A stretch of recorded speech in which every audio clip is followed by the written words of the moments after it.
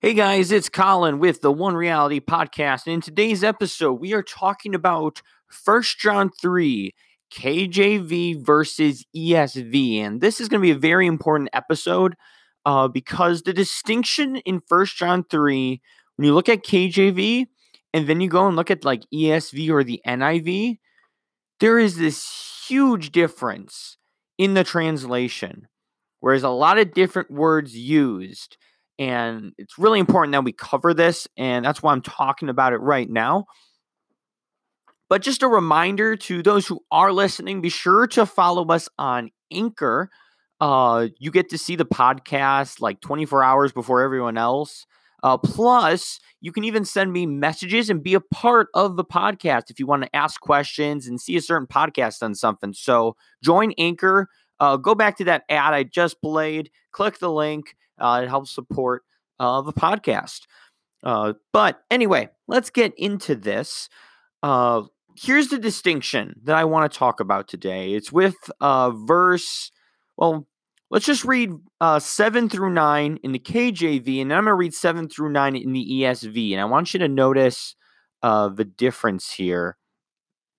So here's the King James version of verse 7. Little children, let no man deceive you. He that doeth righteousness is righteous, even as he is righteous. Verse 7 in the ESV. Little children, let no one deceive you. Whoever practices righteousness is righteous, as he is righteous. Verse 8 in the KJV. He that committeth sin is of the devil. For the devil sinneth from the beginning. For this purpose the Son of God was manifested, that he might destroy the works of the devil. Here's verse 8 in the ESV. Whoever makes a practice of sinning is of the devil. For the devil has been sinning from the beginning. The reason the Son of God appeared was to destroy the works of the devil. Verse 9. Whosoever is born of God doth not commit sin, says the KJV. What does ESV say? No one born of God makes a practice of sinning. You see that distinction? That's a huge difference. KJV says commit, as in one-time action. And the ESV is saying practice. And I remember my Sunday school teacher back at my old church always tell me, practice makes perfect. Practice means multiple sins, habitual sins. You know, if you commit a sin here and there, it doesn't mean you're of the devil. It's only if you go off deliberately into this horrible life of sin. And depending how big of a sinner the person is explaining this, you'll see how much they exaggerate that. But which is it? Is it the one who practices sin, or is it the one who commits sin? That's what we're going to be looking into. And when you actually get down to it, you go and pull up the Greek, and you go into Thayer's Greek lexicon. You look at that word that says do. He that committeth sin, he that practiseth sin. That word commit, or the word do, it is the word paieo. I'm not sure if I'm pronouncing that right. Paieo, which literally means to commit. And if you go into Thayer's Greek lexicon, you look at how this is translated, it literally means to commit. And actually, it's the same way in 1 John 3:4, where, it's actually translated, that same word commit in 1 John 3:4, whosoever committeth sin transgresseth also the law. That's the exact same commit in verse 9. According to Thayer's Greek lexicon. So just like whoever commits sin transgresseth the law is the same commit word when it says whosoever is born of God doth not commit sin. So why then is it translated practice? Why then is it preached that and put into the ESV and these other modern translations that it's like this continuing on in sin? Not a one-time sin. Excuse me, I had to sneeze. But why is that?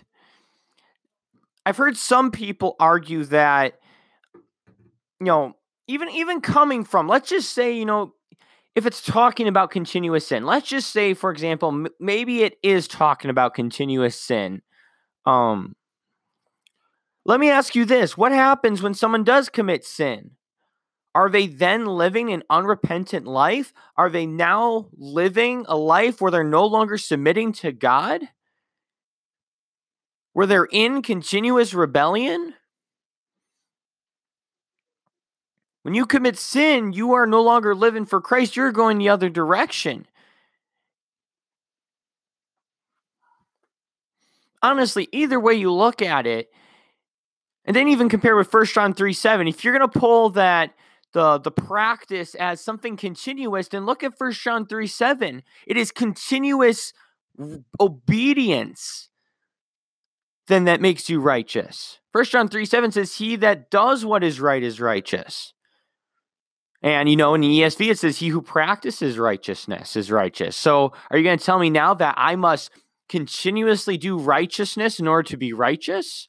Well, if you keep going back between sin and righteousness, living a sin confess lifestyle, you are just nothing but lukewarm. You're in the middle. You're double-minded.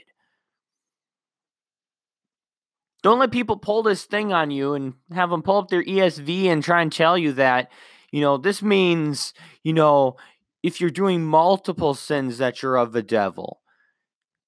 No, it's whoever commits sin is of the devil. That's why, I frown upon ESV and the NIV. It's one of the main reasons why I stick with the KJV.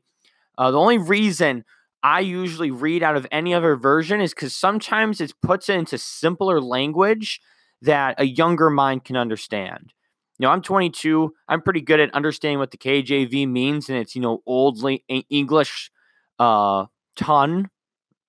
But if a verse, if I look at the Greek and I see that the ESV is not misrepresenting the text in any way, I will sometimes use it in my videos because sometimes it's easier to understand a passage when it's spoken in modern day English.